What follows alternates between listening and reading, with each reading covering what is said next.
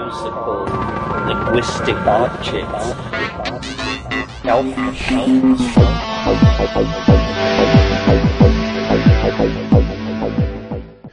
Greetings from Psychedelic Space. This is Lorenzo, and I'm your host here in the Psychedelic Salon. And today I'm going to play a recording of last Monday's live salon, where attorney Gary Smith joined us for another update of some current legal aspects of the war on drugs. And we also talked about his encyclopedia of drug laws from the international to local jurisdictions. This new book of his, Psychedelia Lex, is not just a valuable resource for lawyers. It can also be very worthwhile for local psychedelic societies to use as background for some of their discussions. We seem to be undergoing a sea change in the public attitude about the potential for psychedelics in treating mental illnesses, as well as about the benefits of cannabis. And this shift in public opinion is finally being reflected in the attitudes of many officials in legal and regulatory agencies. A new day is dawning, and now is the time to keep building the momentum of legalization at every opportunity you have. So here's our conversation with attorney Gary Smith about the current state of legal affairs in the so-called war on drugs. And like you, I say so-called war on drugs because, well, no drugs are being injured in this war. It's a war on people. This nation has declared a war on a significant percentage of its own citizens. So let's keep on pushing to stop this madness. Well, welcome, Gary. Thank you for having me back. I appreciate it. I guess so much has been happening lately. It seems like you were here like over a year ago. It was just last October, but I guess that's almost a year already, isn't it? It's so funny you're saying that. Just before I walked in the room, I was chatting with my wife about the fact that pandemic has completely skewed both of our senses of time. Her mom got remarried a year ago, and I was telling her I thought it was 3 months ago. That's how it's been. The last year is just a blur, but so much has been going on. Yeah, there's a lot going on in the whole world of psychedelics. I saw an article today about Harvard even is really getting re-involved. Yeah, that article just came out last week. They are starting to study anew the question of legality and ethics in this new emerging area of medicine. So you say that the last year seems like 3 months to you. So what all has happened in the last 3 months in the world of psychedelic law, huh? Okay, in no particular order or hierarchy. Amongst other things, the world of investment right now is just going bonkers. Most of the activity for investment is taking place on the Canadian Stock Exchange. Just the Canadian laws are just way more liberal. You'll also, if anybody's into the cannabis scene, you'll notice most of the cannabis stocks are traded on the Canadian Stock Exchange. The U.S. Stock Exchange is starting to warm a little bit. There are a few domestic psychedelic companies that are doing fundraising right now on the U.S. exchange. But yeah, Canada's by vast margin leading the charge. Part of what is also happening in the great wider world of this new scientific FDA-approved universe, the Caribbean, turns out, is the hot spot in the world for study right now. And the reason for that is most of the countries in the Caribbean have a little more relaxed regulation and attitude towards the study. And as a result, a lot of companies are trying to set up shop there in order to conduct these studies to try to get FDA approval, et cetera. Let's see. Other things going on. There is a new Psychedelics Bar Association. Really? There is. I'm not one of the founders. I'm not a board member. I'm friends with them. But a bunch of folks were working behind the scenes and have started up a Psychedelic Bar Association. And it just is getting started right now. So if we have any fellow lawyers who are on the salon this evening, if you just Google, I think it's psychedelicsbar.org or something plainly obvious like that, you'll find it. And they're taking signups right now. They've already done, I think, 2, possibly 3 initiation ceremonies. I was lucky enough to be in the first one. Somebody just posted the listing in the chat. Thanks, Ragnar.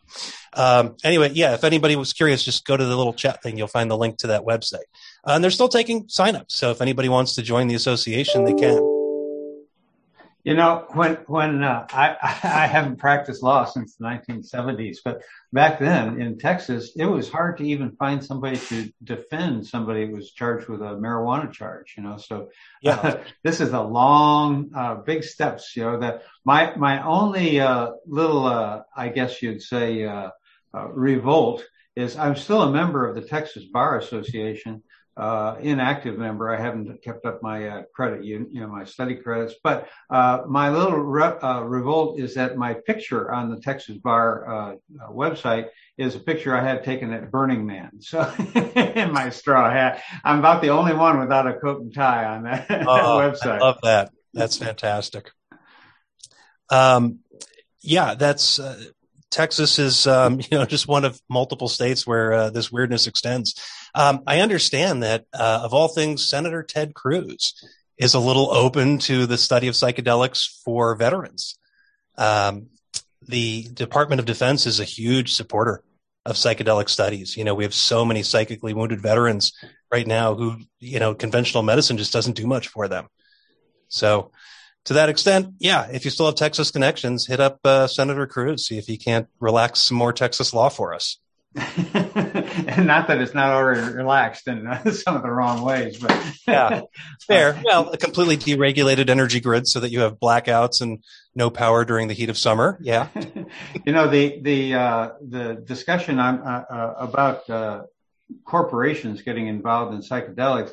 I'm sorry, last Thursday, Leonard Picard was here, who has actually, been a major subject of the war on drugs.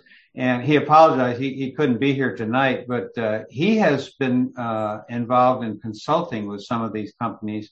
And we talked to him Thursday about that because, we've all been kind of concerned about these companies. And he at least reassured us that at least in a few of them he's worked with, the top people seem not necessarily number one or equal to number one with profit. They were also worried about the psychedelic or psychological and spiritual aspects of it too. So we've been concerned that it's all been Philip Morris and money and stuff like that. So I don't know what you've heard about that. I can absolutely comment on that. And you're not wrong. It's an absolute fair criticism, Lorenzo. You've got to consider that right now, the money that's being attracted towards psychedelics is principally coming from people who want to replace the current medications that are out there for people with mental illness and substitute it with these psychedelics. Their altruism, I guess I'll use that word, is a little bit in doubt in some instances, but I'm absolutely banging into people on the scene who are interested in psychedelics for the right reasons, and some who even have a spiritual motivation behind it. But we're talking raw, naked capitalism at its most brutal right now. And that is predominantly what's going on out there. And I can explain a little bit of what's behind that. And by the way, I'm going to be speaking on a panel in November in Las Vegas on this as well. I just got invited to join the Delic conference taking place in Las Vegas. So this will be a little preview. So to explain what's happening in the world of investment right now in psychedelics, which is completely different than the world of religious entheogenic use. And by the way, there's a lot of litigation going on there. So we'll double back a little bit in the conversation. I'll talk about that too. But the world of psychedelics right now is pursuing patents. These investments, these securities that are being offered, and these capital raises that are going on is to promote research. And these companies are looking to lock up patents because that's the only thing they can financially exploit. The natural stuff, the mushrooms that just grow up out of the ground, you can't patent that. You can't grab a piece of nature and run to the U.S. Patent and Trademark Office and say, hey, I found this, it's mine, give me exclusivity. You only get patents for unique invention. So these scientific groups are trying to do things like find a new form of the molecule, find a new way of delivering the molecule, find a new way of suspending the molecule, finding a way to modify the molecule so that it maybe has a slightly different effect, or invent companion molecules that can maybe terminate a trip, which is actually useful, by the way. I'm not opposed to this research. I think it's actually a very positive thing, because it'll make psychedelics more accessible to more people in a greater variety of ways. My worry is it loses its soul along the way, but to make these substances more accessible medically to people who need them just on a medical basis, you need to find ways, for example, to be able to terminate a trip if they're having a really bad one, or just to be able to drive home. Because, depending on what you're taking, that could be a 6-hour commitment in somebody's office or at their location. And not everybody's going to be able to accommodate that or afford it or be able to do it. So that's what's going on right now. They're trying to lock up patents on ways to make what happens in nature unique, and also ways to make that slightly better or medically efficacious. And that's what we're seeing right now. The problem, like you'll notice in Oregon, which just in the last general election passed the psilocybin program law, first ever in the country, by the way. There have been some pharmaceutical companies who have been taking pot shots at that because they perceive this as a direct competition. I completely disagree. I think the modern FDA, Western medicine track actually would be supported by the more entheogenic track, and vice versa. I think they don't dwell in the same trenches, and I think that they could actually help to bolster one another. So one of my other crazy little side projects that I'm getting started is what is going to be affectionately known as the Uniform Plant and Fungi Medicine Act. And the idea came to me because of the last general election. If you notice around the country, there were, I think, 7 drug-based initiatives that were on the ballot during the general election, and they all passed. There you go. So thank you for pulling that up. I actually published an article on this. So if anybody's not aware, there are 2 articles that are published on Psychedelics today that I talk about this crazy idea of mine.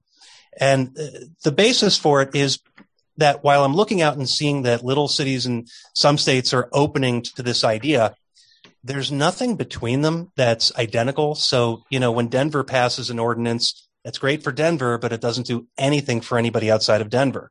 Likewise, Oregon psilocybin program, again, fantastic, great for Oregon, doesn't do anything for anybody outside of Oregon. So seeing that this psychedelic awakening is happening across the country and it's gaining momentum, I thought, why don't we try to bake in some uniformity right out of the gate, and also craft a body of law that anybody in a legislature, if they had the will, could grab it and present it in their legislature as a possible model to be adopted. And for the lucky people in the 14 states in the country who have the ability to pursue a public initiative, which is a way of completely sidestepping your legislature to pass a law, you could also grab this and run this in a political campaign to get a public initiative passed using that body of law. So that's going to be coming. We're starting work on it hopefully in the next few months.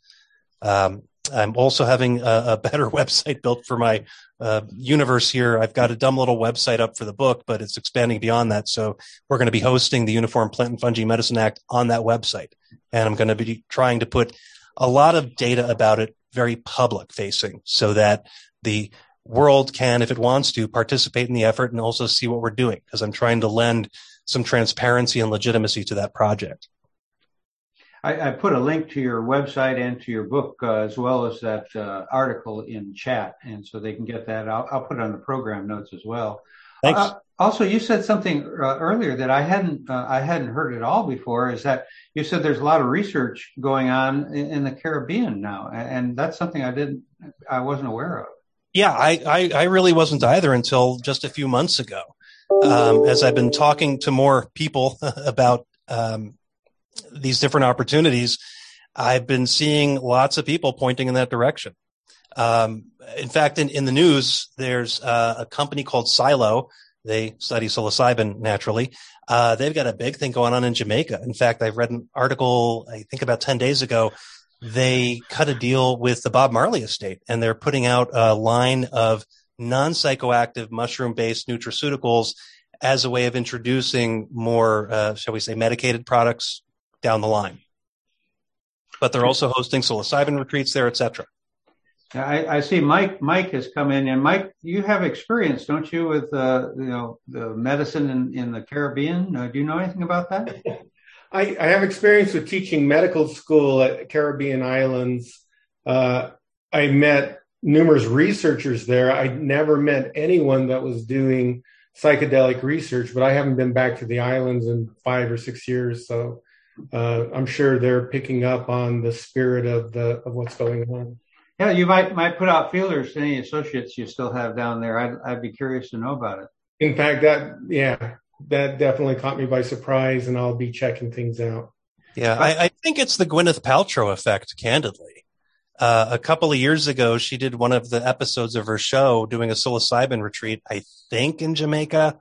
Don't quote me on that, but I think I'm right. And apparently that just was like the tipping point. So, well, I hadn't heard that, but it's interesting to know, and of course, that there's a lot of research being done all over the world. I don't think the U.S. is the leader in it anymore. Oh, by no means. Johns Hopkins is doing great things, and as we started off the conversation today, Harvard's actually taking up the philosophical issues, which is great. So more is coming every day, and I'm very encouraged. Other things going on around the country right now. My friend Catherine Tucker has filed a lawsuit up in Washington State under Washington's right to try laws. And what that's about, the right to try laws allow patients who are terminally ill to experiment with unapproved drugs. There's an application process, and essentially the thing that they would want to try has to be somewhere on FDA's radar. It can't just be, hey, I found something at a hardware store, let's give it a shot. But if it's on FDA's radar but not yet at full approval, there's an application process you can go through to allow that terminally ill patient special permission to engage, as well as allowing their doctor and pharmacist to administer.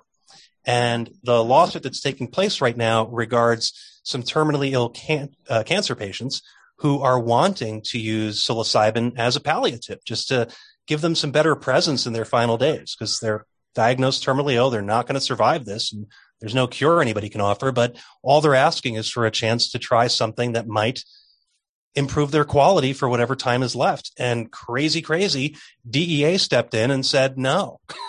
So they've sued DEA. That's a lawsuit pending right now in the federal courts, seeking to enjoin DEA from stepping in the middle.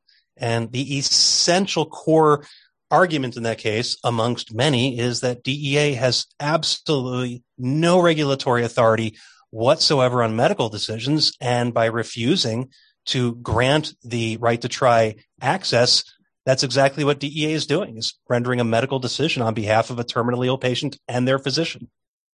That's really an interesting approach to it, because until you just are talking about that, I was thinking that the religious approach is really what everybody's been using. I know it's been unsuccessful a lot of times and successful, and you actually represent one of the oldest peyote church, right?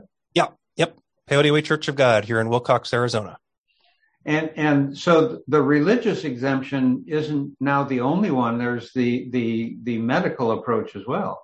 Yeah, absolutely. And this is virgin territory, and I think it's going to do spectacularly well. Here's why. Not only is this Washington case filed and pending, I think 9, maybe 14, I can't remember the number, but at least 9 different states' attorneys general filed an amici brief in support of the petitioner against the DEA, arguing that this was 100% a states' rights issue that DEA had no authority to involve itself in. So when you've got multiple states' attorneys general taking that position, and by the way, you want to know how crazy that gets? Arizona's attorney general is one of the amici. My own home state here, a very conservative place. We, the legislature is very anti-drug everything. And even then, our attorney general stepped in and said, yeah, DEA has no voice here.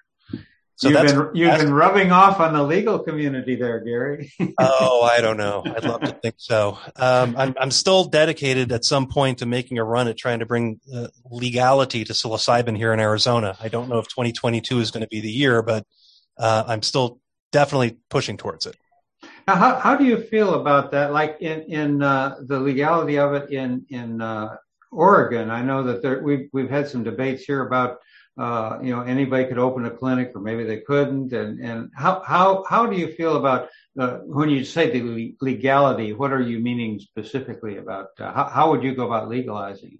Yeah, and that's an excellent question, because you're right. There are so many diverse points of view on this, and they range from where we are now, which is total prohibition, and at the opposite end of that spectrum is no regulation at all, just a completely unregulated free-for-all. I don't advocate the unregulated free-for-all. I feel a little conflicted, because my heart, I would love for there to be no regulation. I would love for people to just do whatever they want, trusting that they'll be responsible and not do stupid things in stupid ways. But the reality is that's just not how most people work. And if you just advocate for a free-for-all, you are simply replacing one problem with a new set of problems. So this is right at the sweet spot of why I'm advocating the Uniform Plant and Fungi Medicine Act, because I think that to get all of the people on the no side of the room at least over to the maybe side of the room, and that's what you need if you're going to lever politics here, you've got to give them some assurance, some safety measures, protocols, regulations, etc. And we've seen over at least the last decade across most of the United States with cannabis, that's worked out pretty okay. I don't think any state's cannabis program is perfect, but, crime didn't explode, drug abuse didn't explode, murders didn't spike. None of that happened. In point of fact, most people are doing much better than before prohibition started to lift. So I think inside of a regulated model where maybe people have to get some education before they can partake, I'd be comfortable with that. And I think it's also consistent with history. You go all the way back to the Eleusinian Mysteries. That was a world that didn't have these regulations, but still, if you wanted to engage in that activity, you had to go to a certain place, behave a certain way, and be led by others who were senior to you in the form of priestesses. So if you adapt that sort of ethos to it, I think there's plenty of room to get all the no people to say, okay, maybe a little bit, maybe we'll try this. So that's where I think it has to go next. And then from there, look, if the sky doesn't fall and Chicken Little proves to be wrong, you can relax the rules further.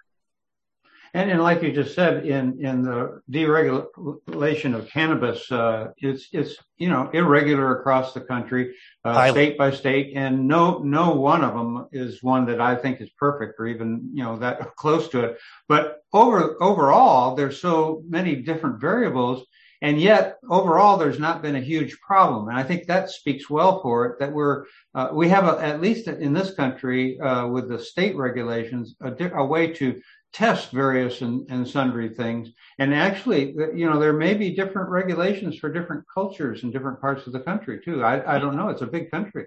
Yeah, absolutely. Because you've got so many competing interests who want to have a voice and want to be protected. I'll give you a great example. California right now has a decrim bill rolling around inside its legislature aimed at just making most of these substances state legal.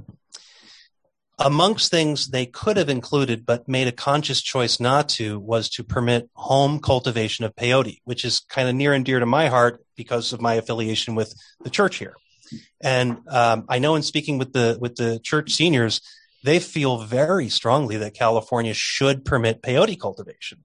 But because certain legislature members who were drafting that bill had some connections with the Native American church and had some conversations with them, the decision was made to exclude peyote from the items that could be home cultivated on premise that they were trying to be respectful to the Native American church and belief in peyote's spiritual nature, which the Peyote Way Church of God also supports, but has a bigger agenda, and that is literally the protection and preservation of peyote.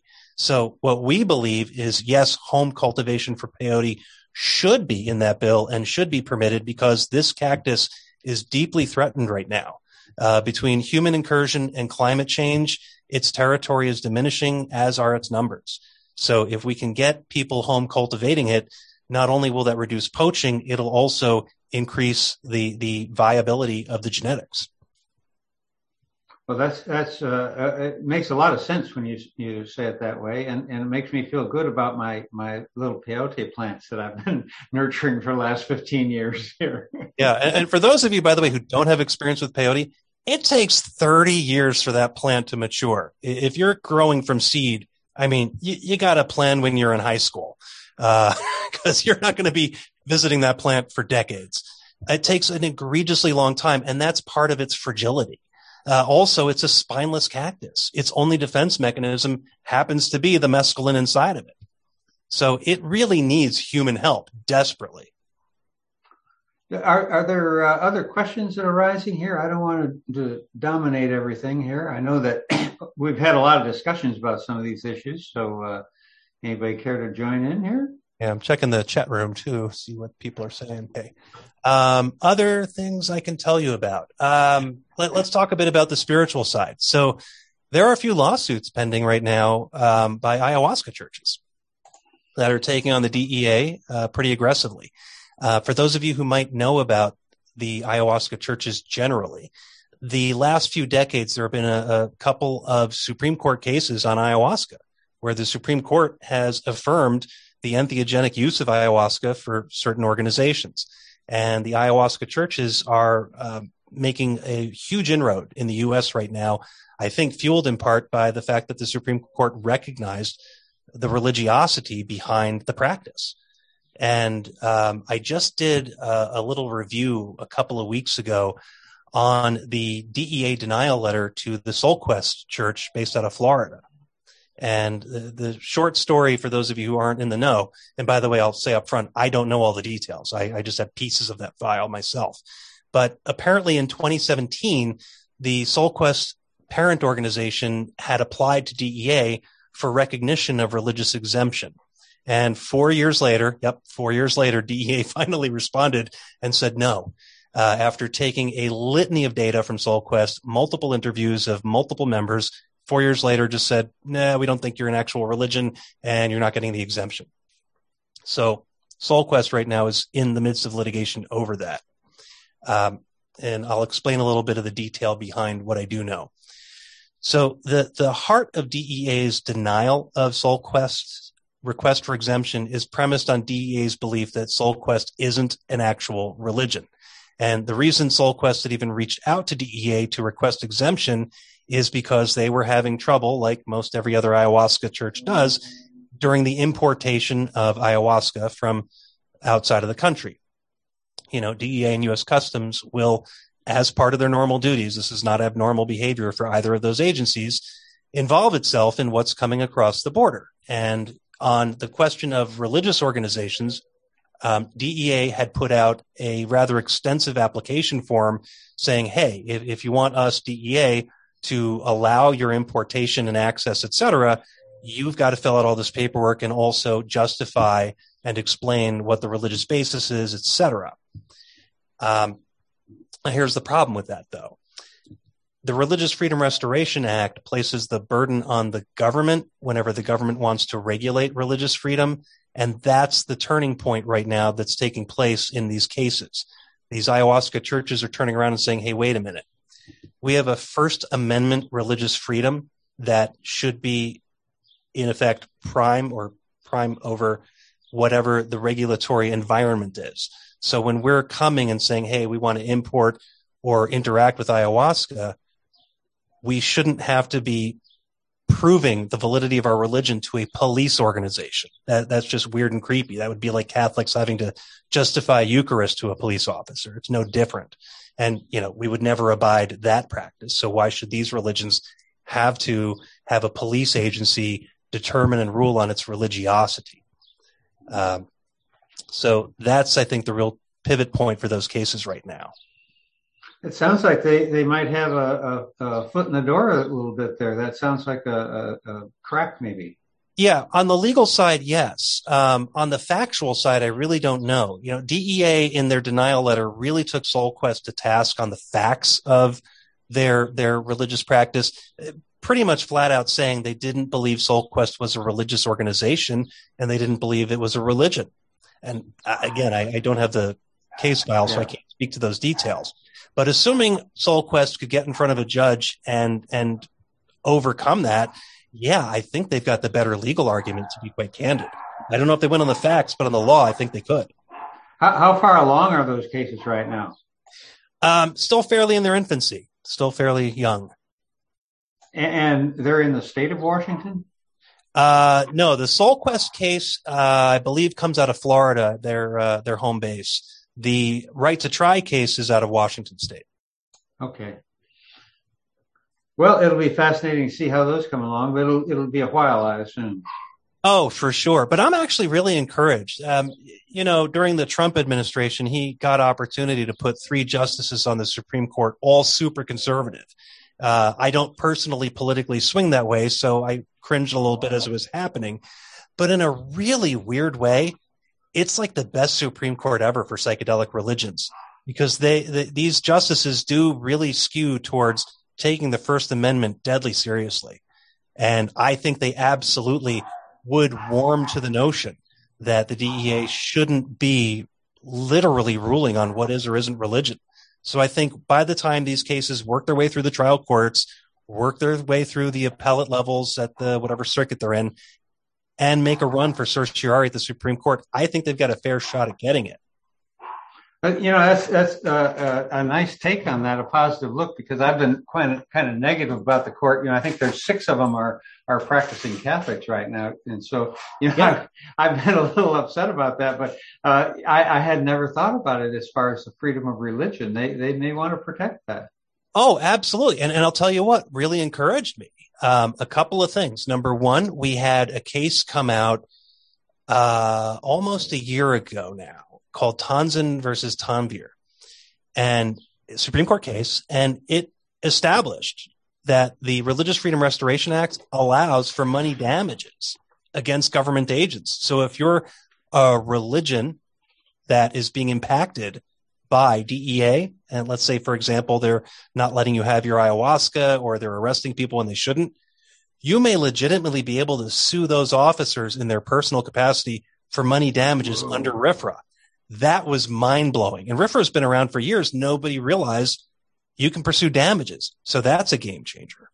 The other thing, too, that is very encouraging about this court, weirdly enough, again, another benefit of pandemic, were all the religion cases that came out over the last year because of all the church closings. Multiple governors around the country were entering orders to shut all public accommodation to try to stem the spread of COVID. And this included shutting down churches, and a bunch of these religious organizations sued. And a few of these cases have worked their way all the way up to the Supreme Court, and the court's been deciding in favor of the religious freedom. So, yeah, it's wacky, but this might be the best Supreme Court ever for psychedelics. I have to admit, whenever I read news about the court ruling on some religious freedom thing, I just see the headlines and I kind of cringe. But now I'm kind of looking forward to it. It's the law of unintended consequences, I guess. Let me blow your mind a little further. You know who Ken Starr is, right? Sure. Oh, yeah. Okay. So Ken Starr put out a book about 4 or 5 months ago doing this really, I have to say, fantastic survey of First Amendment, religion, law, and the Supreme Court. And he was coming through the different bar organizations promoting the book. So he did a continuing education seminar here in Arizona, which I participated in, and got to ask him a question at the end about psychedelic religions. And damn it all, if he didn't end up answering my question positively. He was very encouraging. And I will say the book is actually well written. If you don't know much at all about the First Amendment and Supreme Court cases, this is the book for you. It encapsulates and summarizes all the major cases. Now, I will say, Ken Starr does use it as a platform to also advocate his political views, which is fine. It's his book. I have no quarrel with that. But if you can overlook that and just read the book for its content, it's really a good read. I can't say enough good about it. Well, that's a nice recommendation. And, of course, I'm an old reader of the I.F. Stone Weekly, and he never read anything that agreed with him. He always read the opposition. So that's probably a good recommendation on 2 levels that way. Yeah. Well, if you consider like the history of the Religious Freedom Restoration Act, The backstory of that comes out of the Smith v. Oregon case, which was a peyote case. And this was the case in which Justice Scalia, back when he was alive, had ripped away the standard of review the Supreme Court had used for decades. And within 2 years, the public was so freaked out by that, Congress drafted and passed the Religious Freedom Restoration Act. And the number of disparate and different religious organizations that all came out and joined together in support of that was unprecedented. Groups that in no circumstance ever would have come together all came together for this. And I think if we get a good Supreme Court challenge on some of these issues, it'll happen again. Well, that's very encouraging. Very encouraging. To kind of shift the discussion just a little bit, since there's no immediate questions here. If I was, a young law student right now, and I was living in California and I had legally smoked cannabis, and I thought, hey, this is a pretty good thing.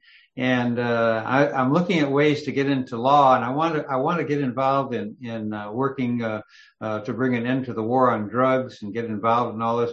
What direction? How do young lawyers get involved in this? Because obviously, they have not much sway in a firm when they come out of law school. Sure. Boy, that is a seminar unto itself. First off, to the law students and young lawyers out there, know that there's no one path. There are so many different paths you can take. Doing a solo shop, working inside a different firm and building a department for them, finding different organizations that maybe want in-house counsel for assistance. Even these burgeoning psychedelics pharmaceutical companies are raising enough capital that they actually do want to hire in-house lawyers. Because frankly, if you're doing a lot of legal work, it's way cheaper to have one on the payroll than to hire an outside lawyer. So in thinking about hiring an outside lawyer, we all live in various parts of the country here, and on Thursday all over the world. But here in the U.S., when somebody has a friend that calls them and says, hey, I just got arrested for this, that, or the other thing having to do with either psychedelics or MDMA or cannabis, how do I find a lawyer? And if they don't happen to live in your hometown, how do you tell people to find a lawyer that has some idea of what either psychedelic law or cannabis law is all about? Yeah, for sure. So you're right. Finding a good criminal defense lawyer who's versed in these issues is a little difficult. Particularly if you're wanting to do, for example, a defense based on a religious argument, or you've got some other just not normal run-of-the-mill argument. It is hard because I shouldn't say no. There are very few lawyers out there who are openly advertising that they provide these services. So your fallback is most likely to go find yourself a good cannabis defense lawyer. For example, Normal is a huge organization with a tremendous legal panel, and they will help to pair you with a lawyer who does this kind of defense work. Now, in fairness to that, you're still going to want to interview that person to make sure they are the right lawyer for you. And you're going to want to ask important questions like, do you have specific experience defending against this substance or these particular kind of facts? Well, that's excellent advice. And all of a sudden it just dawned on me, Gary, that here I'm interviewing an author and I haven't even brought up your book yet. Oh, and let me just preface this. This is like talking to Samuel Johnson, who wrote the first dictionary. This is the first, and as far as I know, still only in English at least, encyclopedia of psychedelic law and globally. It's plus look at that. It's a law book. Look at the cover in that. Can you imagine that in your law library? Isn't that amazing? If I was still practicing law, I'd just have to buy one just to have it in my library on display. So I appreciate that. And in fairness to the comment, I mean, the cover was absolutely deliberate. I wanted to have something just visually grabbing that also encapsulated the spirit. So I think I nailed it. Who did the cover for you? A local artist by the name of Eric Cox. He is just tremendous. He does a lot of murals around the cities here. He's done a number of magazine covers. The way this particular cover came about, pure accident. I was texting with a buddy of mine saying, hey, I'm on the home stretch on this book. I need a cover. Do you have any recommendation for some art? He sent me that picture and said, do you want something like this? And I said, no, I want that. So within like 12 hours, I'm on the phone with Eric negotiating the rights to the picture. That is first of all, it's a beautiful picture, and absolutely for a lawyer, somebody that's a lawyer, it's a double beauty because I could have that picture in my law office, on display because it's a book. I actually own the original painting, so I would hold on to a wall here at the house. But tell us a little bit about the book because it's not one that's readable from end to end. It's more of a reference, but it is a readable end to end if you want to get some history of this law. Yeah, it's a lot of different things. So the basic story behind the book was I was on vacation for my 50th birthday, and we had taken a trip to Europe, and I'm laying in bed, jet lagged as hell because we had jumped, I think, like 7 different time zones, and I couldn't sleep. And so the only thing available to me, because I'm sitting there awake, was my phone, and luckily we had internet. So I'm just doing some dumb little research on psychedelics, thinking to myself, I want to really expand my practice into this. Let me go find some books to better educate myself. And after a couple of hours, I couldn't find the damn book because nobody wrote it. So that is literally the genesis of this book. Nobody wrote it, so I had to. And so the content of it, it's not a deep dive on any particular subject. Rather, it's a survey of all the different subjects one would want to know when entering into anything dealing with psychedelic law. And amongst chapters, I include basics on things like the international treaties that affect psychedelics, the basic federal laws like the Controlled Substances Act. I've got chapters that would predict and project out if these were illicit businesses, what would the challenges be? And what I'm doing is borrowing my last decade of experience in cannabis law. So, for example, one of the things that continues to vex cannabis, actually 2 of the things that continue to vex cannabis, you can't file bankruptcy if you're a cannabis business. So whatever debts you incur, it's the legal equivalent of herpes. You're going to have them for life because there's no escaping it. And then the other thing is IRS Regulation 280E, which says that these businesses that sell Schedule I substances are not permitted the ordinary tax write-offs of other businesses, which makes running a dispensary, for example, hellaciously expensive because you're paying an effective 3 times tax rate. So you're paying 3 times as much tax as any other business because you're not allowed to write off the expenses. And the reality is, as we see these psychedelics businesses come online, they're going to bang into exactly all those same problems. So I've got chapters in the book on that so that people can start preparing for it. Other chapters I cover. So if you want to do, for example, have a illicit psychedelic experience, but you maybe don't live in a state that offers that to you, I offer some information on how to go about getting into a study. So there are many happening around the country right now. And if you're a suitable subject, you could sign up and that would give you legal access to whatever study material is being studied. Psilocybin right now is I think at phase 3 door, as is MDMA. MAPS has been making huge inroads with MDMA. They are at phase 3 door. So this means thousands upon thousands of patients need to be studied. And so there's opportunity for you there. Additionally, I also have chapters in the book on public initiatives. So if you're politically inclined and maybe you're in a state like mine that's never going to wake up to it on its own, there's information here on how to get a public initiative going and what that looks like. And also, I wrote the book to be absolutely a practitioner's manual, but I really took a lot of pain to write it at a level that non-lawyers could absolutely grab this book, read it cover to cover. You might not get everything, but it will absolutely elevate your understanding. And then other things in the book as well. There are a bunch of appendices. So, for example, there's a timeline. If you're a practicing lawyer, there's actually a model series of questions you could put to an opposing expert witness if you're having to take a deposition in a case. I've got model specimens of different initiatives that actually did exist around the country and a whole bunch of other stuff. Here's a question. I've got a couple that pop into mind, but one that I am so far away from the actual practice of law, I don't know if this is still true.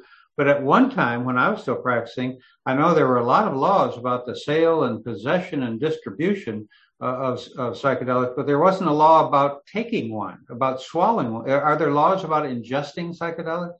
Well, that presupposes you're in possession of it. And yeah, if you're ingesting it, you're definitely in possession of it. So they would charge you with possession, but not ingestion. Yeah, you make a good distinction there. There's no ingestion crime, but if you have it on you, or rather, if you have it in you, you have it on you.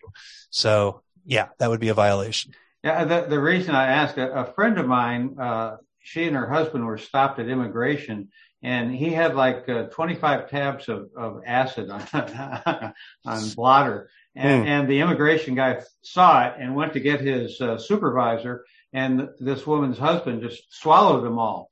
And all 25? All 25. There's a long story that obviously came after that. Yeah, I bet. But he's very well now, and this is 50 years later, 30 years later, I should say, and so all is well. But nonetheless, I don't think if they couldn't have proven that he had the acid, I guess they couldn't have got him. Huh? Yeah, well, in fairness to that, I will tell you, in 30 years of law practice, I have never done criminal defense work once, but to my ears, what that sounds like is if they have enough eyewitness evidence and maybe could recreate what was lost. For example, you take a blood sample from the guy, you could definitely go get a court order for a search warrant to take a blood sample.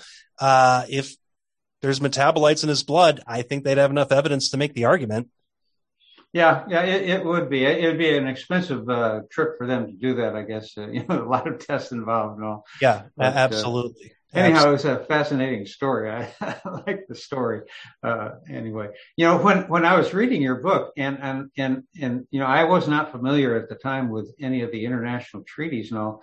And one of my first thoughts was that if I was a member of one of the psychedelic societies at the universities around the country, I'd get a copy for our group and then have a discussion about the international treaties before summer vacation when people are starting to do a lot of traveling, because, that you can get really caught in a bad bind if you're not aware of what some of the laws are in other countries. Oh, yeah. If you're doing any kind of psychedelic tourism, you definitely want to be doing your research before you book and travel. Also, smart idea, don't do your research on any computer or accounts of your own. You will always leave a digital trail behind no matter what you do. So on the off chance you get in trouble, you don't want to have somebody with a search warrant going and grabbing your computers and just adding more evidence on top of that pile against you. So yeah, educate yourself and preferably do it on somebody else's computer. You go to the library. or somebody you don't like. So I'm kind of out of questions here. Does anybody have anything else? Go ahead, Charles. There were a couple that chimed in. Yuri looked like they wanted to get in a question, and Ed had to leave but asked a question. Let's find it here. Ed asked, what happened to Glenn R. Boir? Are there other lawyers specializing in mushrooms these days? And then Yuri, if you want to come back in, you were next up. Well, I can't speak about Glenn, but as far as other lawyers specializing in mushrooms, I don't know if I'd use the word specialize, but yeah, absolutely. There are lawyers out there doing, I guess, the first starts of mushroom law. That case I mentioned at the start of the conversation that's taking place in Washington right now is exactly that. But also, in fairness, they're not pressing for mushroom. They're pressing for a psilocybin compound that is created by a lab and is somewhere on track for FDA approval. Go ahead, Yuri. Yeah, I was just curious as to, where do, research chemicals fall into,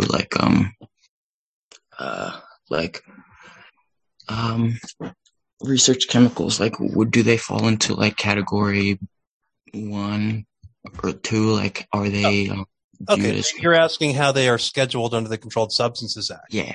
Fair, good question. Yeah, because sometimes those chemicals are directly on Schedule 1. Sometimes they might be precursor chemicals that aren't on Schedule 1. You really have to know what you're looking at, and you also have to look at the schedules. They're all online. If you Google DEA or Google Controlled Substances Act, you can pull the schedules up. And you have to look and see if the chemical you're interested in is on one of those lists. And there's 5 schedules. You got to look at all of them. But that may not be the end of your analysis, because if you are acquiring chemicals with the intent of further modifying them for their ultimate expression, that act alone can be considered a preparatory act and thus a crime in and of itself. And I'll give you an example. You may see that there are people who will import mimosa bark, for example, to extract dimethyltryptamine. That's a common thing.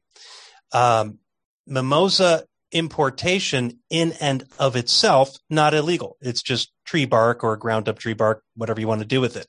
Also, mimosa bark has legitimate uses. For example, it's a primary component in purple fabric dye. Apparently, purple is a very hard color to produce, so there are certain things you need to do it. So if you're importing for legitimate purpose, that's fine. But if you're importing like a bulk amount of mimosa and you're not a known fabric dye company, etc., Customs or DEA might be looking at that with the premise that they think you're in a preparatory act for extraction, and that can get you in trouble. Sounds like a great shakedown street business. Chris, you're up next. I was just going to say, how does the Federal Analog Act fit into that discussion? Yeah, absolutely. So the Federal Analog Act, for folks who don't know, it's a separate body of federal law that's supposed to kind of like plug the holes in the Controlled Substances Act. And the premise behind it is that if you've got some sort of chemical structure that's like maybe one atom different than the thing that's listed in the Controlled Substances Act, DEA could still deem that analog, that's the quote there, to be the same thing as the prohibited item. So the DEA would, in those instances, consider the analog to be just as illegal as the actual chemical it's simulating or modifying. I think Lorenzo just held something up to the screen on point. But part of the problem with the Federal Analog Act, it's not really well-developed law. There's a handful of cases out there which seem to suggest it's enforceable, but it's a body of proof that the DEA or a federal prosecutor would have to really want to grind through in order to make its point, because there are defenses to it.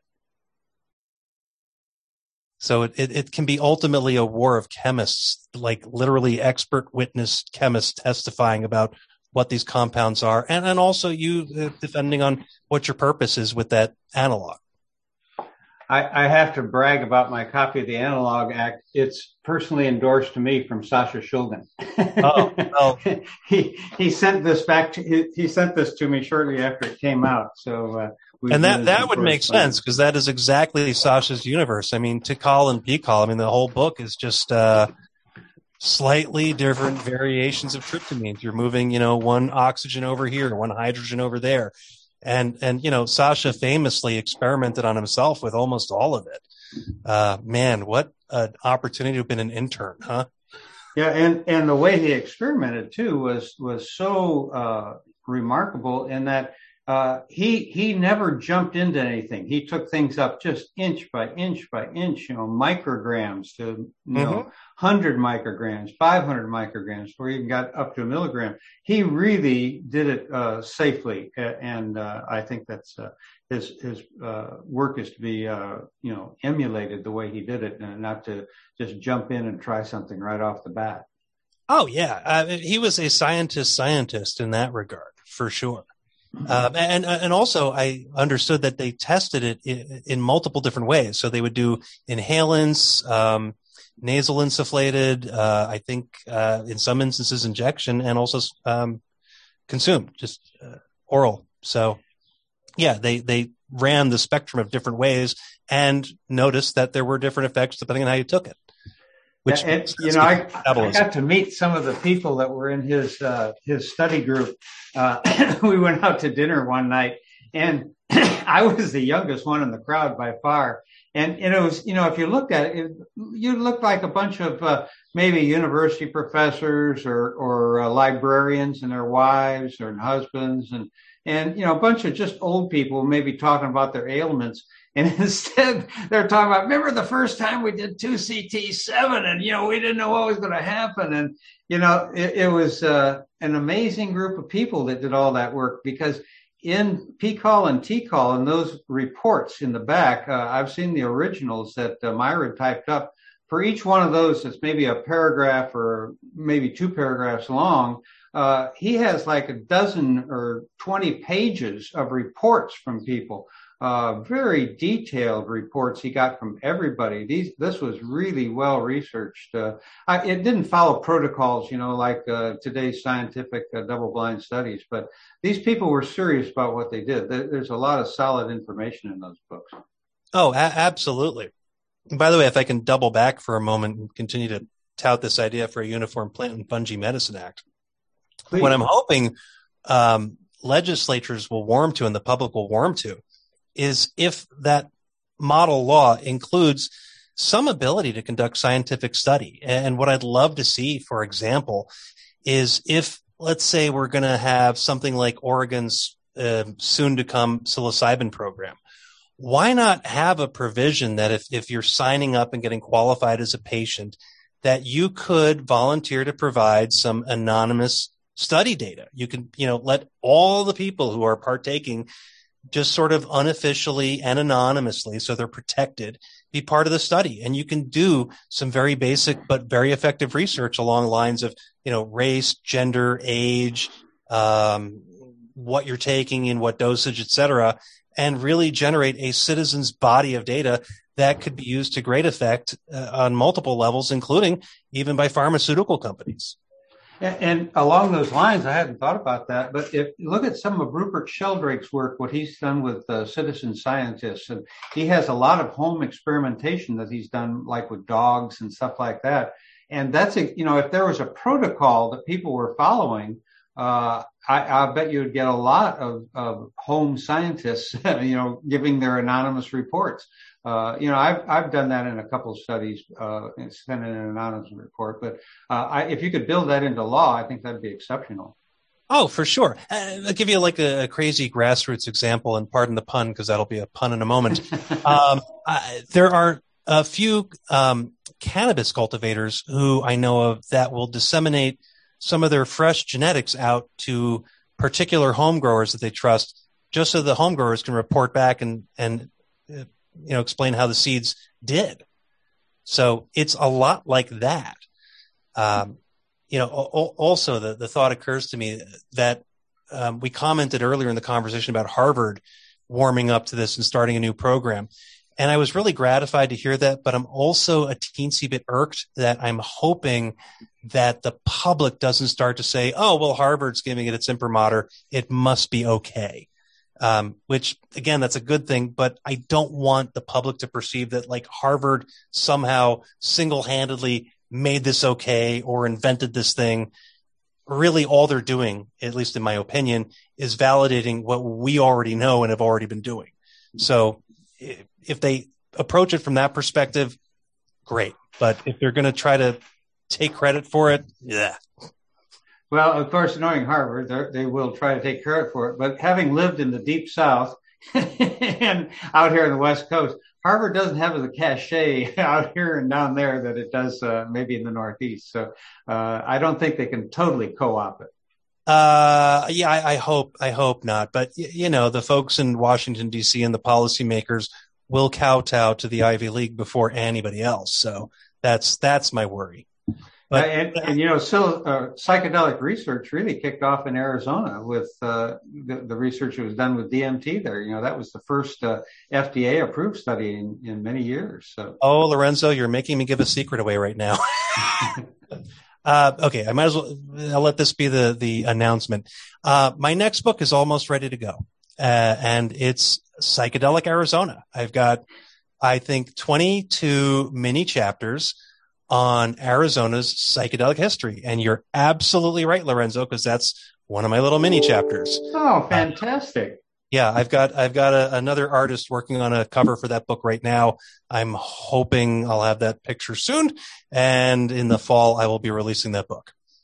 Well, I can proudly say that the youngest of the Haggerty children lives in Arizona, so I'm glad that we have a foothold in that state as well. Well, listen, give me another connection, and I will gladly add another chapter. That's not to print yet. I think he'd rather lay low. Fair enough. Yeah, but amongst other fun things, just previewing the book, I discovered that when Timothy Leary was hunting for places to relocate, he was looking here in Arizona in the Chiricahua Mountains, which, weirdly enough, is right down the road from the Peyote Church. They would have been neighbors. Go ahead, Charles. Yeah, I have a question, and then Ragnar, did I see that you had a question? No, okay. So I want to circle back to the religious freedom decision that you just described, Gary, and I'll preface this with I have some healthy skepticism about the religious freedom arguments for two reasons. One is the first thing, the two things I hear people talk about with religious freedom is, hey, I'm going to found a church so I don't have to pay taxes, or I'm going to found a church so I have access to otherwise illegal medicines.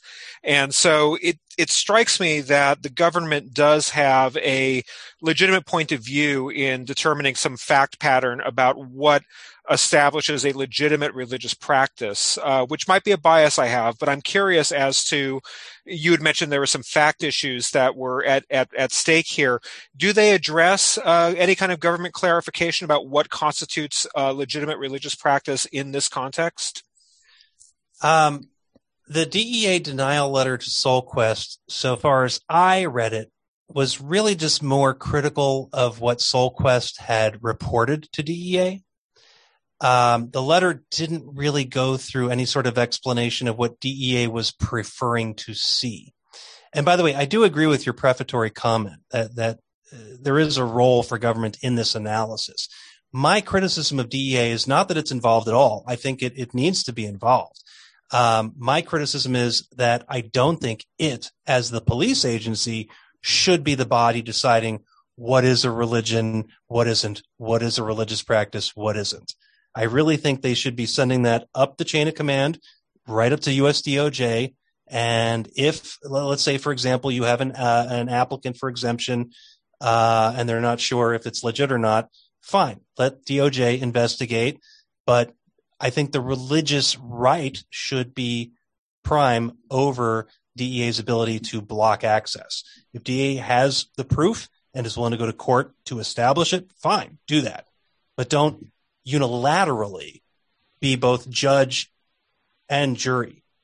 I don't think that's fair or reasonable behavior by any government agency on this topic, because it does, in a very real sense, leave the decision of religious validity in the hands of a police agency. And that just, to my mind, just sounds crazy and violative of First Amendment principles. Well, what you say makes such excellent logic. It may not hold. Yeah, and in fairness, I mean, this is my opinion. Nobody's tried this yet in front of the courts, so we shall see. But I do have another article coming out in a couple of weeks, really expanding on this. So let's see what traction is taken from it. Chris is trying to get in. Go ahead, Chris. On the religious freedom angle, are you? Ooh. You're breaking up terribly. I didn't get any of that. I'm so pause sorry. your video because we can't get your audio, Chris. Yeah. There we go. Is that better? Yeah. Oh, yeah. Night and day. Awesome. Well, sorry. I'm in a remote office next to a remote lake at the moment. Anyway, are you familiar with the work of the Divine Assembly in Utah? No. Do tell. So the Divine Assembly is a psilocybin-based church in Utah, and it was formed by a former member of the Utah state legislature. Fantastic. Yeah, he was a member of the legislature, and long story short, encountered a bunch of drug problems and stuff, and ended up being saved by ayahuasca, and then had this big change of heart, and then went and started a psilocybin church after he left the legislature.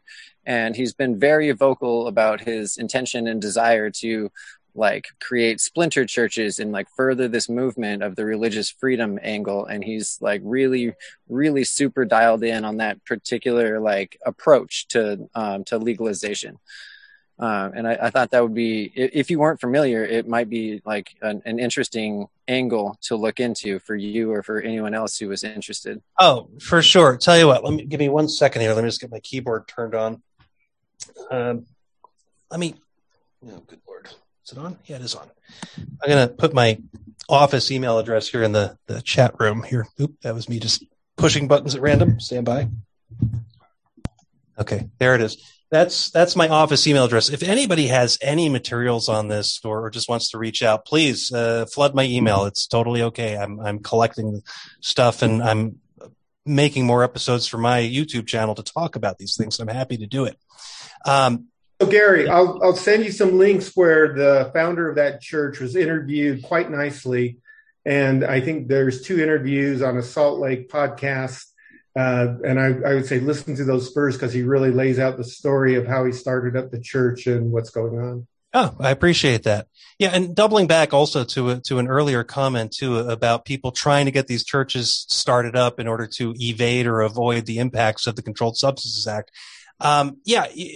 That is a problem and a challenge, and it's been really an ongoing problem as far back as Timothy Leary. You know, Leary also tried to start up a religious organization to get around the problem of access to LSD, and he failed at it. And the problem is it's got to be an actual religion. It's got to have a psychedelic sacrament legitimately kind of at the heart of that religious practice. It can't be incidental, and it can't be just some clever way of evading the drug laws in the U.S. So, for example, you can't be, a bunch of, we'll just say Jewish people because that's my heritage. You can't be a bunch of Jews and say, you know what, every Thursday after temple, we'd like to go down to the local coffee shop, have some coffee and drink some coffee together and then drop mushrooms. And that's just part of our religious practice. That's not going to cut it. That sacrament's got to be part of the religious observation.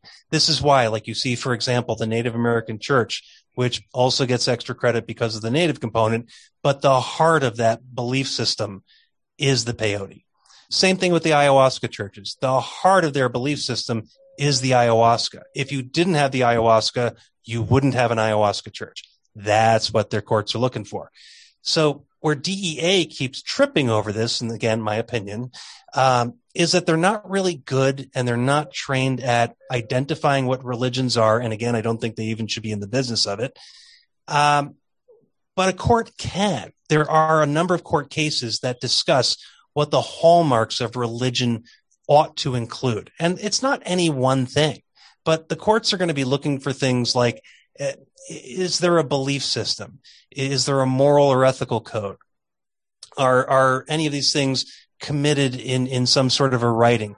Are there doctrines of faith? Is there a belief or contemplation of the ephemeral? Are you trying to answer sort of the imponderable questions of existence? That kind of stuff. It can't be just a bunch of guys who like dropping shrooms and giggling. You'll never, ever get past a court, and probably go to jail in the effort too. So I think is duration and or numbers of membership included in the analysis of what makes a legitimate religious organization, Gary? Oh, for sure. For example, there's no court case that has ever supported a religion of one. And that's a big problem, I think, in the psychedelic circles, because psychedelics people who are religious in nature or spiritual in nature, and that's the word, tend to be more spiritual than religious. And the problem is when you're talking to the authorities about this, the authorities tend to come from the more mainstream religions. So, chances are you're probably talking to somebody who's Christian or Jewish. And we know Christianity and Judaism both have a certain look and feel. There's a place you go and you do your worship a certain way. And there's a certain book that you follow. And there's a guy at the front who speaks to you and tells you certain things in a certain way. But a lot of the psychedelic religions don't necessarily operate with those same optics. And that's a lot of the problem that you bang into is you're trying to convince people who think religion looks only like this. You've got to explain to them, no, it actually can look like a lot of different things. But that's okay too, because there's huge historical record to support a psychedelic religion in that effort. But again, you have to meet those criteria. Remember, the nation itself was founded in part by people who came over from Europe to worship in a way that was non-mainstream. These people that we call Puritans were really just kind of ultra-Orthodox Christians who were apparently so ultra-Orthodox they didn't really get along with most of their European brethren in the 1600s. So, they sailed across the ocean to become founders of what would eventually become the United States. And the First Amendment is a hat tip to that history. We have a strong history in the U.S. of minority religions being supported, unusual religions being supported with a variety of different beliefs. It's not all, the Joel Osteens of the world. So I think on that note, I don't know if we have any other questions here. We've kept you for quite a while, but I think that the notion of religion, it keeps coming up here, and I hadn't thought of it until you just now brought it up. But the notion of a religion for one, it seems like that should be okay, because basically I have a religion that nobody else belongs to but me, and I don't think of it as a religion, but it's my own internal practice and belief system. And I wouldn't want anybody impeding on that, but I don't have anything that's a part of it as a way of a practice that would impinge on the laws of the United States. Cannabis isn't a part of that belief system. It's just what I do, but it's not part of my spiritual practice. So, but a religion of one, or a spiritual, let's call it a spiritual practice of one, should be just as legitimate as a spiritual practice of 100,000. It seems like to me. Oh, yeah, an opinion I share with you for sure. All I'm saying is there's just no court case out there in the world of psychedelic religions that agrees with us. Let's hope that some young law student is listening to this right now, and they become the attorney that moves that through the Supreme Court. Yep. Another reason why I wrote the book was to inspire a next generation of up-and-coming attorneys to take this and run with it. I'm in my 50s. I've got less than a decade left before I toddle off into the sunset and do more fun things. So I don't know if I will be still in active practice by the time any significant case gets all the way through. I hope I am, but we'll see. I got sworn in to the bar in 1972, and I became one of the original members of the ABA's environmental law committee. And at the time, I think there were like a dozen of us, and our first meeting was in Chicago, and 4 or 5 of us made it. Not long after that, I left the practice of law, but the environmental law section of the American Bar Association is huge now. Oh yeah, thousands and thousands of lawyers. So I have no doubt that the Psychedelic Law Association will also be very large by the time you're my age. Oh, for sure. I've got to tell you, I have been very vocal about it, and man, the response I've been getting just announcing it, and it's not even my group. So yeah, I do suspect as much. And I think it's like the old adage goes, the best time to plant a tree was 20 years ago. The second best time to plant a tree would be right now. Yeah. So yeah, absolutely. And right now is even probably better than 20 years ago. The time is right for these trees to really take root and grow. So I don't think there's been a better time to see the insight of the war on drugs. At least I think I'm going to live to see it declared an end. So that's something we should all be encouraged about. I do plan to live to be 100 though, so don't get too excited. I haven't made that plan yet for myself. We'll see how it goes. Depends how I'm feeling. I just want to see how all this story ends. I'm really excited about it. I at least want to live to the end of the pandemic. So I figure I got at least 15 years ahead of me, huh? Oh, yeah. On that happy note, I guess I'm getting silly now, so we should call it a night. But Gary, I really appreciate you taking the time to join us and for staying in touch. And as things progress, I hope you'll be willing to come back and bring us up to date again. Absolutely. My pleasure anytime. And I mean that. I'm staying out there on the fringes, trying to, get past the bleeding edge to see what's beyond. And I am happy to come back and share what I see. And I'll put a link to your YouTube channel in the program notes too, because there's a lot of great information in your YouTube channel as well. Oh, yeah, I appreciate that. And for those of you who don't know, the YouTube channel pretty much picks up where the book leaves off. It's the same name, Psychedelia Lex, which is just my fancy Latin phrase for law of psychedelics. And the show is just me doing really a variety of things, but at the heart of it, it's trying to explore the legal landscape of psychedelics from every possible perspective. So yeah, there's a lot of law talk, but there's also a lot of not law talk. I have professionals of all different types who come on the show, a lot of them from the cannabis world, because we can really readily analogize to what a psychedelics world would look like by looking at what cannabis is doing. So they come on and we talk about all the different business challenges, and different ways to structure it and what people do with it. And I'll give you an example. In a couple of weeks, I'm bringing on a friend of mine who's an insurance broker. And we're going to be talking about the world of insurance, because if you want to have a business, you really want to have insurance. And oh boy, when we're talking psychedelics, that is such a challenge, but not insurmountable, because there are policies out there you can get. So we'll be talking about that. I would love to read the writers on that policy. Oh, no kidding. Danielle Hernandez, who's going to be coming on doing the interview, she is deep in it, because she sees the potential, and it's a market that will make people money. Not to keep you on here, but I would have to presume that the retreat centers are doing some kind of insurance, some kind of extended liability. Oh, well, let's chat about that for a moment, and I don't mind if you keep me here.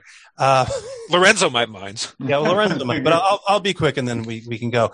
I would not assume that, folks. Don't assume any retreat center has insurance, and if it does, don't assume it's the right insurance. Let me give you a real example here. I've never yet in my life seen an insurance policy that failed to contain a particular clause that says, hey, if you're engaged in some sort of illegal activity that gives rise to this claim, you don't have coverage. That's a violation of your insurance policy. So while sure, you may have been paying us premiums all these years, and we really appreciate that you did that, you did an act that's not covered. So sorry, you're on your own. That's a thing that's happened to many, many people, particularly in the world of cannabis. And the reason is, sure, they went and got things like CGL insurance, which is commercial general liability insurance, which, if you don't know, is like the most common type of insurance a business gets. Those policies don't contain coverage for, example, cannabis events or incidents. But there are insurance companies out there who will write policies that allow it, but you have to ask for it. So if you're looking at a retreat center, you would not at all be out of line asking to see their policy, or at least the declaratory sheet behind their policy. Because, yeah, if you're planning on attending thinking, well, if something bad happens, at least I can sue somebody and an insurance policy will cover my injuries. Maybe not.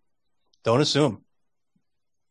Yeah, I think I was thinking more outside the United States, places in Latin America where there are legalities, although that's a whole other kettle of fish. Oh, for sure. And then what do you do? Let's say, for example, that, I don't know, you're going to a retreat in Nicaragua, pick a country you want. Let's pick Costa Rica or somewhere with a stable government. Okay. Costa Rica. That's fair.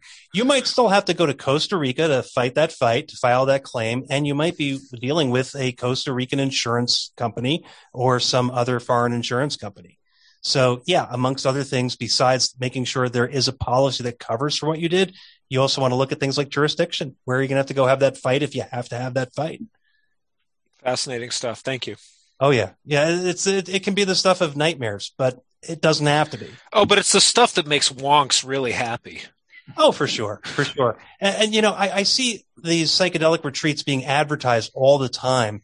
And it's weird. Like over the last 6 or 7 months, right alongside that, I've seen a spike in the number of articles talking about the numbers of sexual assaults taking place in some of these retreats. So yeah, if you're a single woman, for example, or a single guy going off to one of these retreats, and maybe you're going alone and you don't know who you're dealing with, those are things to worry about too. Yeah, there are a lot of risks involved here in dealing with these substances, and that's again one good reason for some regulation.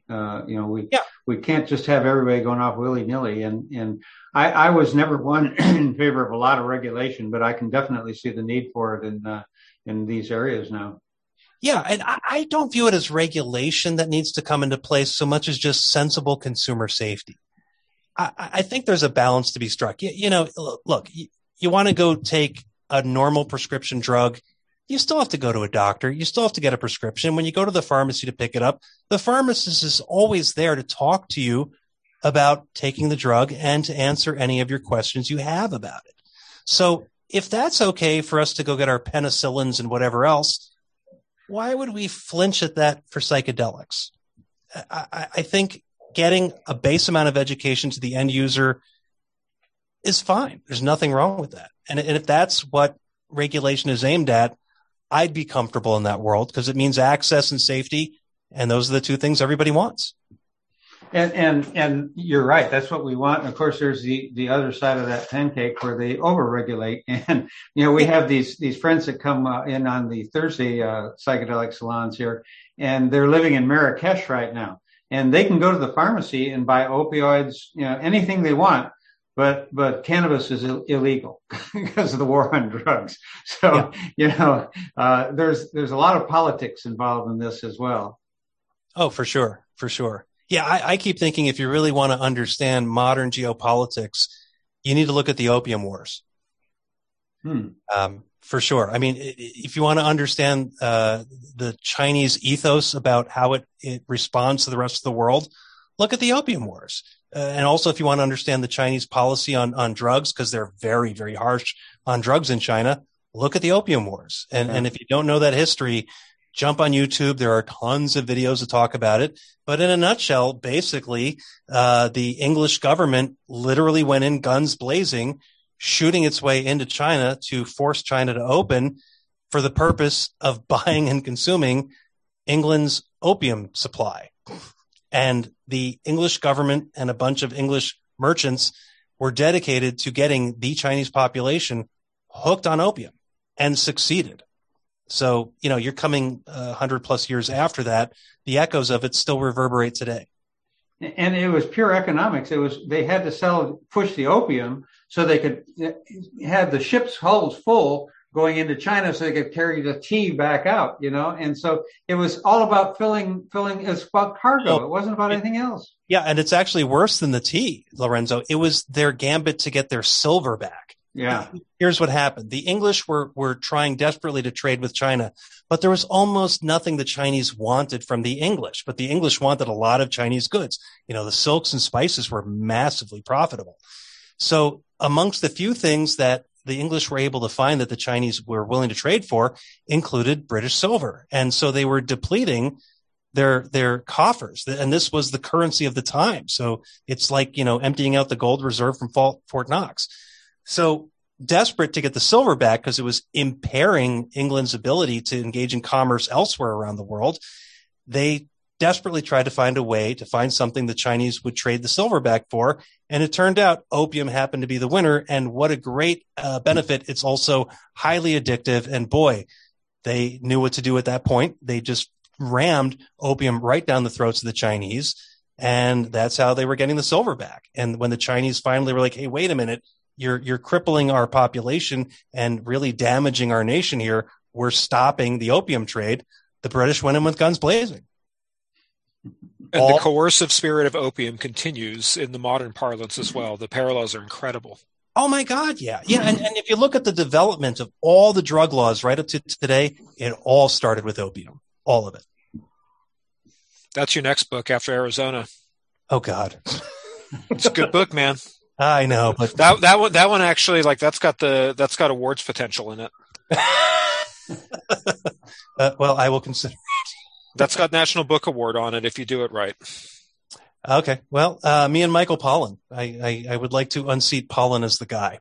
So maybe. Well, there's going to be an oscillation because he can't have a book come out every year. So you can come out in the years that his books aren't coming out. You know what? He can, though, because that's his full-time job. I'm still doing the law practice. This is my side gig.